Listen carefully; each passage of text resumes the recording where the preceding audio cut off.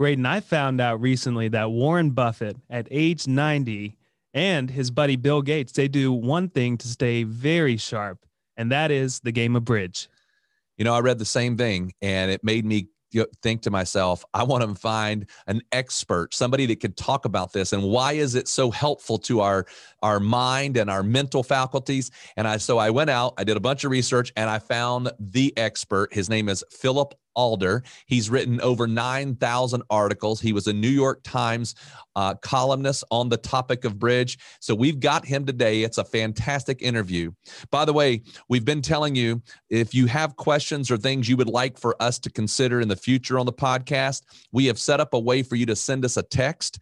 And that way we can make sure we try to work these into future episodes. And you can text us at 984-207-1753. We hope you enjoy the show. Welcome to the Secure Your Retirement podcast. This is the place where high-achieving professionals come to gain confidence on how to successfully navigate their transition into and life during retirement. There's no such thing as a passive retirement plan. To have a successful financial future, your plan must be actively managed. Each week, we will bring you action plans and expert interviews that will help you gain insights, learn fresh perspectives, and finally experience peace of mind about your retirement. Here to help you achieve your dream retirement and live the life you deserve are your hosts, certified financial planners, Radon Stancil and Merce Tariq. Welcome to our podcast today. You know, Merce and I, when we started this idea of doing a podcast, we really broke it down into three categories. One was financial, the other's legacy, how we're going to leave things behind, and then the third one was lifestyle. So today's podcast is really kind of a lifestyle type podcast. We're very happy to have with us Mr. Philip Alder, who is an expert in the card game bridge. And just looking at the site here for Mr. Alder, I tell you, there is just a ton of things. Publishing books back in the 80s, maybe even before that. There's just a long list here. Was a bridge columnist for the New York Times from 2005 to 2015. So when it comes to the game of bridge, there is no better source that we could find on earth than having Mr. Alder on. So, Mr. Alder, we certainly do appreciate very much you being on the podcast with us today and talking to us about this fascinating game of bridge. You're welcome. You're welcome. It's good to get any publicity for bridge. And usually the only publicity we get these days is on the front page of the paper when there's some cheating scandal. At the time, no one's interested in bridge at all, which is a big disappointment, especially with people like Warren Buffett and Bill Gates trying to promote the game as much as possible. Right. Well, hopefully after today's podcast, we've got quite a few listeners. So hopefully that'll spark some interest and we can get people playing some bridge and make you happy. But, you know, if you could, just to kind of start us off, can you give us some background on how you came into the world of bridge and how you kind of escalated to becoming a New York Times columnist, and also, you know, known as an expert in the game of bridge? Yeah, I started by courtesy of my two best friends in high school. At the time I was living in Newport, which at that point was in England. It's now in Wales. It's where they held the Ryder Cup maybe 10 years ago or something. It's about 20 miles east of Cardiff, the capital of Wales. And my two best friends there, their parents both played bridge and had taught them how to play. And they learned that our physics master liked bridge, so they set up a bridge club. And at that time, I was playing lots and lots of chess. And I'd heard a rumor that chess and bridge went together well. So I thought I'd go along and find out whether this was true or not. At home, we had played card games, primarily a game called Solo, which has never come to the United States at all.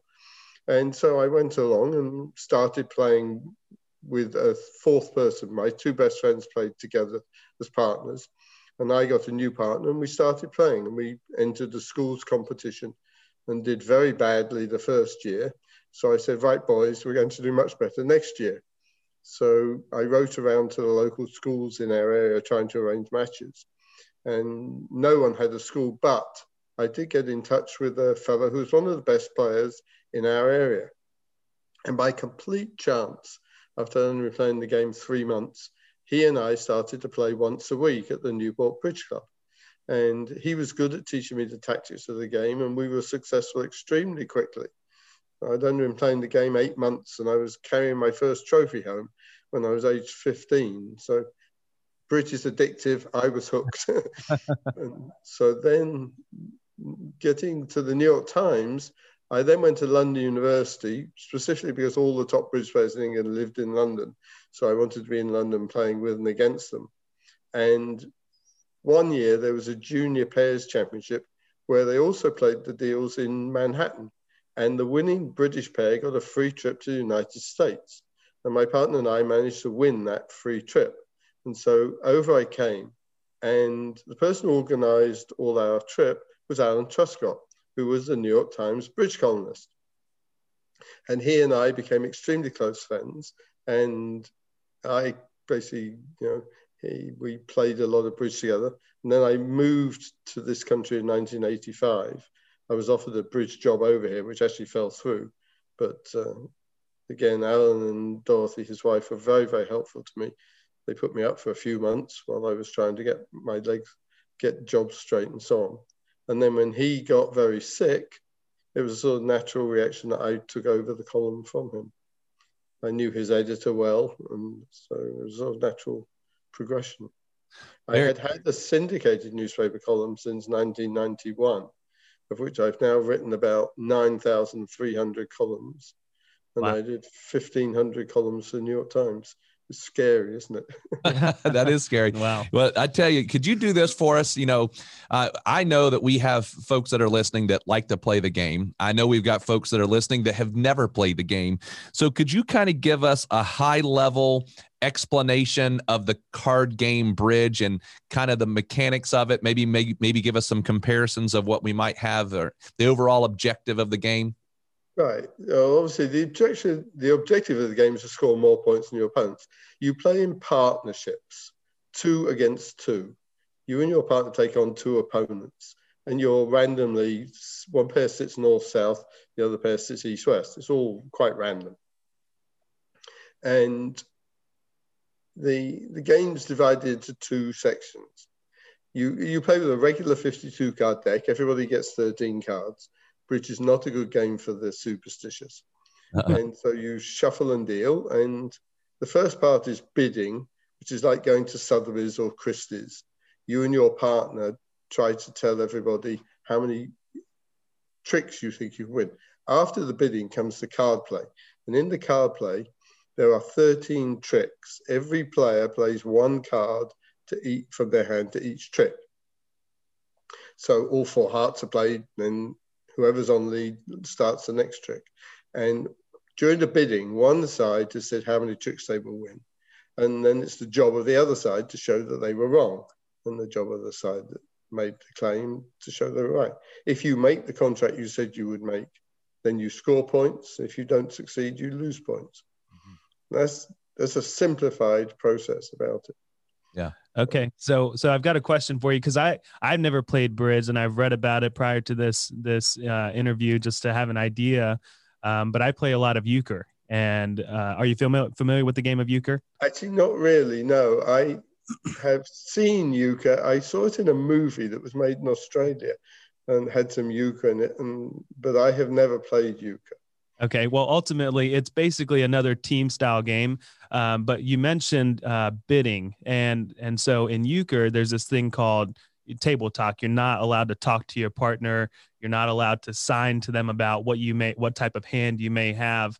But from what it looks like in bridge, when you're bidding, are you having a conversation? Are there certain ways of indicating something to your teammate as far as how many contracts you think you can take? Yes, any bid you make, well, you don't have to bid. You can always pass, like in poker, you're not forced to bet. But if you do bid, you have to state a number, 1 through 7, and one of the suits, clubs, diamonds, hearts, spades, or you can offer to play with no trump suit at all. When you have a trump suit, it's like having a master race up your sleeve. If somebody leads out the ace of hearts and spades are trumps and you have no hearts, you can trump it with the 2 of spades and win the trick, even though sort of theoretically, they played a higher card than you've got. But the trump suit outranks everybody else. If you play no trump, then with no trump suit, somebody leads the ace of hearts, they're going to win the trick. It's impossible to beat an ace. And in the bidding, you state a number, which means how many tricks you're going to win. Because there are 13 tricks, you have to agree to try and win more than half. So you must try to win at least 7 tricks. So 1 club, for example, means partner, we can win 7 tricks with clubs as trumps, in my opinion. 2 diamonds, partner, I think we can win 8 tricks with diamonds as trumps. And you bid backwards and forwards, showing by the number that you bid how strong your hand is, and with the suits you name, how many cards you've got in those suits. And each of you is describing your hand. And you hope eventually one of you can work out what the ideal final contract is and name it. And you go from there. Now, the actual language of bidding, there are lots and lots and lots of bidding systems over the whole globe. There are hundreds. I must have played maybe 20 different bidding systems in my life. And they've all got pluses and minuses. And you and your partner just need to be on the same wavelength. That's the key part. So I can't say exactly what my cards are, but I can just say, hey, I've got 4 hearts, and I believe that I can get, whatever, 2. Suppose you open 1 heart. If you're the first person to do something positive, you open 1 heart, your same partner, I've got at least 12 points, counting. What you do, you count 4 points for an ace, 3 for a king, 2 for a queen, and 1 for a jack. So that's 40 points in the deck. So on average, you should get 10 points. But if you've got a little bit more than 10, 12, 13, then you can start the bidding. And if you open 1 heart, the same partner got at least 12 points, and they've got at least 5 hearts. Okay. And partner takes that information under advisement. If partner loves hearts, then he'll bid 2 hearts or 3 hearts or 4 hearts, depending on how strong his hand is. Very good. So just, as we start this out, and, I just to give a little bit of background, how I got to this point of wanting to research it and figure it out, is what prompted me was I heard an interview, a conversation with Warren Buffett, and then that Warren Buffett conversation led over to Bill Gates. And in that conversation, it was basically noted that Warren Buffett plays bridge every week, a few times a week, and Bill Gates loves to play as well, and they play together.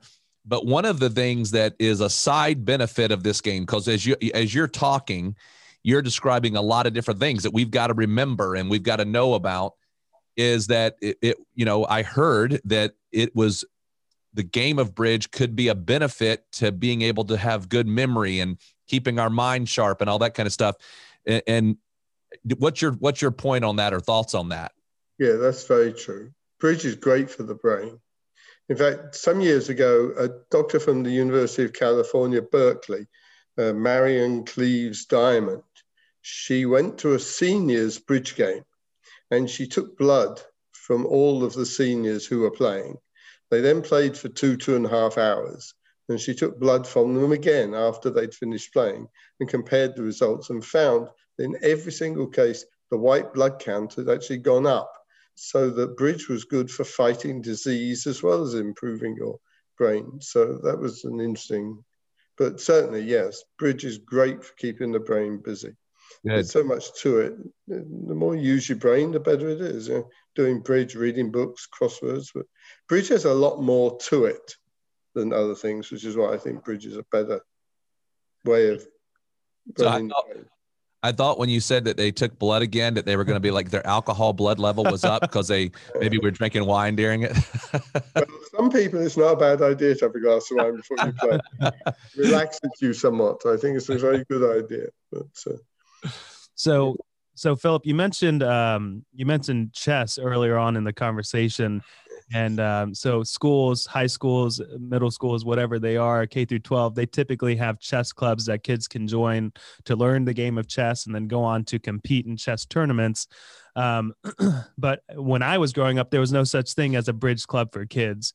And I grew up here in North Carolina. But what are your thoughts on that? It seems to be such an important game, and you're very passionate about it. Why do you think there isn't bridge in school Yes, it's been very frustrating because when I was a schoolboy, we in England had a huge schools competition every year sponsored by the Daily Mail newspaper. It was great. Everybody had bridge clubs. Nowadays, unfortunately, principals in high schools think that if you play bridge today, you're going to play poker tomorrow, because there's so much poker on TV. And, you know, bridge, unfortunately, you can't show live on TV to someone who doesn't play. You can watch golf, you can watch tennis, you can watch poker on TV and not have to be a player. You can follow very easily what's happening. And in poker, the commentators can very easily explain what's going on. You can see who's bluffing. You can see all the money that's involved. And it's really quite addictive. So unfortunately, as I said, principals seem to think that moving from bridge, their schoolboys will quickly be playing poker, with which I'm strongly in disagreement. And certainly one idea is to set up scholarship funds for the best bridge players in the school. They could win scholarship money to colleges of their choice afterwards.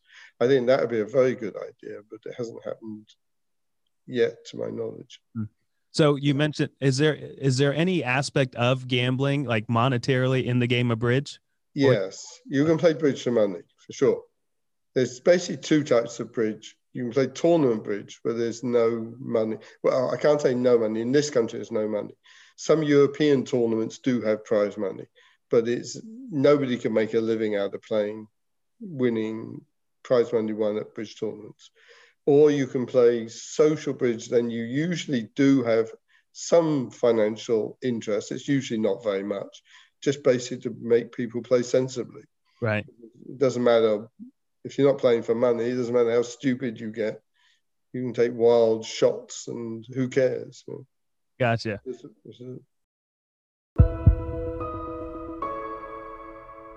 I hope that you are enjoying the show. By the way, if you are in or nearing retirement and are someone who wants to gain clarity on what questions you should be asking, learn what the biggest retirement myths are, and identify what you could be doing to achieve peace of mind for your retirement, get started today by requesting your complimentary video course, 4 Steps to Secure Your Retirement.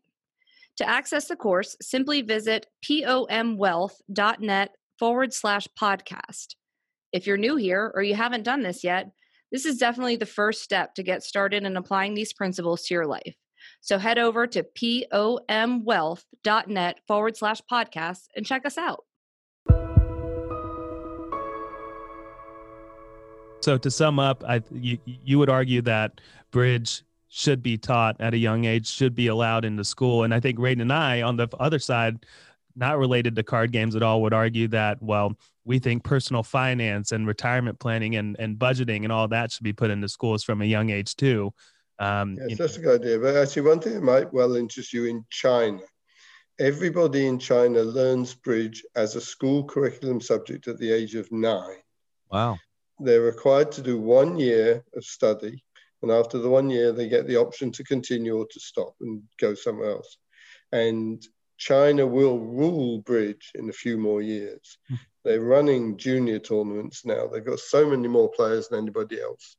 And they're playing, it's just great the way the Chinese have got all this organized. That kind of leads me to another question. The international feel. I know that with chess, if you know the game of chess, the person that you're playing, you don't have to know their language. You just know how to play chess. Right. Now with bridge, if I have a partner, him and I, or whoever my partner might be, we would obviously be able to know how to communicate, but do I need to know what the other folks are? I mean, is it possible to play with people that do not speak the same language? Sort of the answer to that question is yes. But in the bidding, they might use some bid that you don't understand. And obviously you need to know what they're doing. For example, I'll just give you a simple example. If you open 2 diamonds, with most players, that says, partner, I've got something like 5 to 10 points and I've got 6 diamonds in my hand. But now if you played against my wife and me and one of us opened 2 diamonds, we'd be showing about 5 to 10 points, but we'd be showing at least 5-4 in the majors, spades and hearts. So you would never guess that that was what we were doing. We would have to alert you, that's what we were doing, tell you what's going on. And obviously, if we did not have a compatible language, We could do it by writing on a pad 5, spade, 4, heart, and do it that way. I see. So it's not impossible to play with somebody who doesn't speak your language. Right. Gotcha. So I'd like to talk about bridge clubs a little bit. Every now and then when we're trying to schedule an appointment with the client and they may say, you know, I've got bridge club at this hour, so I'm not available. It's a very important thing to me. So can you tell us, like, what is a bridge club? How do they work? Does it make sense to learn the game first before trying to join one? Is it a membership type deal, or do I need to already know how to play? Are there learning situations at bridge club? Bridge club is a good place to go and learn the game, yes, because they will have teachers who presumably they vetted, and they'll be able to get you other learning the game. You really need 4 people plus a teacher who will guide you along. Bridge clubs themselves have been suffering recently because of the internet. People love being able to sit at home, play online, and they don't need to get dressed, and they can have a glass of wine and not worry about what's going on. So bridge clubs actually have been suffering. And with the pandemic, of course, it's got even worse. Now, everyone's playing online. I'm playing way more bridge now than I've done in years and years, just because it's a good way of filling the time, and playing online is nice and simple and straightforward. Now, when you play online, do you play with a partner? Like, do you bring your partner online, or do they assign you a partner? Usually you bring a partner for choice. Online, at Bridge Base Online, you can actually play with what they call robots, a computer program who will play. The robots have the advantage they never forget anything. They always know when the 2 of clubs is a winner, when it's not a winner. But they're rather quirky with some of the things they do. Very strange. But better you take your own partner. Much more interesting to do that. Yeah, very good. Now, you mentioned in the outset that over 9,000 articles that you've written, whether it be syndicated or New York Times or whatever it may be. What are you writing about when you do 9,000 different topics? I mean, is it around the rules? It is around the competition? Like, what's the thing you write about? It was when I took over the New York Times column. The New York Times was a little unhappy because I had my syndicated column. They like exclusivity. So I had to make the columns very different. My syndicated columns are basically teaching deals. I'm explaining strategy and trying to educate my readers into how to play better. New York Times columns were tournament reports. I would be giving results and deals from all the major championships going on in North America and around the world. And so the internet was a huge help for that job, because then I could contact people through Facebook. And get deals from people all around the planet. It was a big plus. Right. Yeah, I can imagine. So what would you say is the best way for someone to learn how to play this game? Do you just dive right in and learn from your mistakes? Do you go pick up a book? You mentioned a beginner's book that's 200 pages long. That can be a little daunting. It is daunting. Yeah, I went very briefly and watched a YouTube video that took about 10 minutes, and it only just gave me the concept. So what would be your advice to anyone listening how to get into this game? Yes, when I started, I actually rushed down to my local library, took every bridge book out of the library, read them all, didn't understand one word and benefited nothing. But after I'd been playing about 6 months and had some idea of what was going on, I read the books again and got much more out of them the second time through. So at the beginning, you want a teacher and 3 friends to play with who can guide you through the absolute basics of the game. And hopefully you'll all be taken. And that's the best way to start without any doubt whatsoever. And just the more time you can give it, the better. And the more you can discuss with your partner and with your teacher, the better. And you'll soon find out if I'm teaching beginners, I know very quickly whether they'll make good bridge players or not. It doesn't take very long. I was teaching 4 young children once on Thanksgiving Day morning, funnily enough. I was asked that, and on about the 3rd deal, this young girl who was 8, she took the 8 of clubs out of her hand and put it on the table with a big smile. And I said, "Is the 8 of clubs the winner?" And she said, "Yes, it is." And she was absolutely right, it was. And I just thought that was absolutely great. She could follow all the cards that had been played and knew the 8 was the winner. So that leads me to another question. What would you say? Well, is there a type of personality. So like engineers, scientists, mathematicians. Yes, definitely mathematicians. Okay. Or there's almost no top bridge player came from the arts side. Everybody comes from the sciences. And it's definitely a big plus to be mathematically minded, because there's a lot of counting to do. The more counting you do, the better you'll play in bridge. Very good. Definitely. So I know that you have a website, and you in that website there's a subscription service where you get a challenge, and I've been doing that now for a little while and looking at your challenges, trying to figure out how to learn it. So for listeners that maybe they hear this and they go, you know what, I do want to try to figure this out. Hey, I'm at home all winter and I might as well learn something. What would be the best way that they could go and maybe get information from you and learn how to maybe go through this whole process? I mean, obviously we talked about going online, but what kind of thing do you offer, and that people might be able to find out more about you and what you do? Yes, I don't per se offer beginner classes. I have run a lot of beginner classes, but they all tend to be in country clubs, and I very little in bridge clubs. If somebody gets in touch with me and says, I want to learn bridge, what should I do? I advise them usually one of two things. There is a DVD that was produced in Israel, which I think is very good for learning a bit about the game. You can play through that. And secondly, I recommend buying Bridge for Dummies, which in my opinion is the best beginner book of it. It's written by Eddie Cantor, who's a very amusing guy. It's way too big, Bridge for Dummies. He should have left about 100 pages out. It's rather daunting, this great big book, but it's the best one. And its bidding is fairly up to date. But right at the beginning, you won't get that much out of a book. You need to play with friends, with a teacher explaining to you how everything works. And what is it you can get from your website? Because I know you've got a website that people can go to as well. Yeah, my website, bridgeforeveryone.com. You can subscribe and get my daily quizzes. And once a week on Wednesdays, I send out 6 instructional articles as a bonus.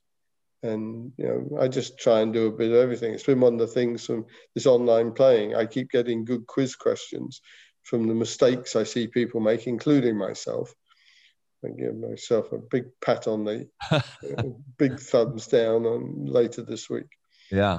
So if somebody contacts me, if they email me, philip@bridgeforeveryone.com, Philip with 2 L's, bridgeforeveryone.com, then I'll happily answer any questions they've got and try and steer them in the right direction. And if you want to find a bridge teacher, they're all over the place.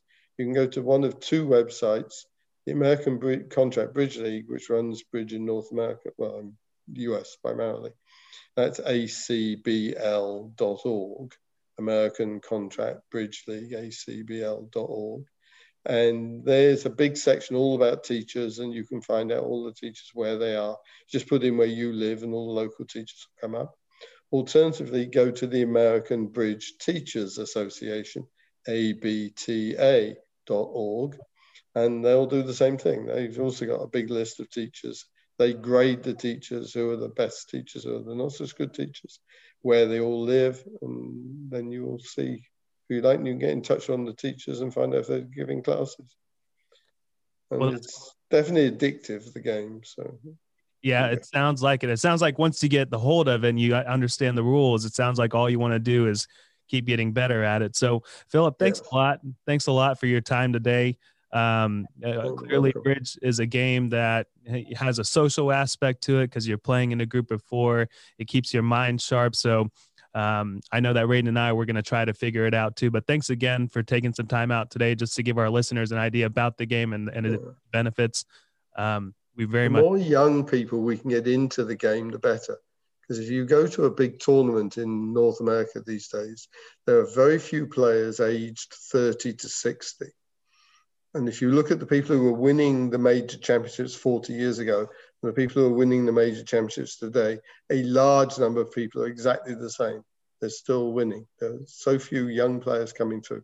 We have a few young guns who are doing well, but the more young people we can get into the game in about another 20 years in this country is going to be in big trouble. because my age group's all going to be long gone. And there's this big gap of sort of 2 generations. And so the more we can promote bridge, the better. Well, very good. Well, as Mer said, thank you so much for spending a little bit of time with us today. We hope you continue to educate people. We're going to do our part. So thank you so much. Thank you. It's been a pleasure. And good luck to anyone who takes up bridge. Hope they love it. All right, everyone, that wraps up today's episode of the Secure Your Retirement podcast. If you found value in today's episode, we would love nothing more than for you to head on over to iTunes and give us a 5-star rating and a review. Be sure to take a screenshot of the review before you submit it, and we'll send you a special gift, our book, Get Off the Retirement Roller Coaster. Just email morgan@pomwealth.net with a screenshot of the review to get your gift. Also, be sure to subscribe so you get notified of new episodes as they're released every week. And finally, please share our podcast with your favorite social network so more of your friends and family can benefit from this information. Always remember, you've worked hard to get where you are, and now you deserve to have a retirement that works hard for you.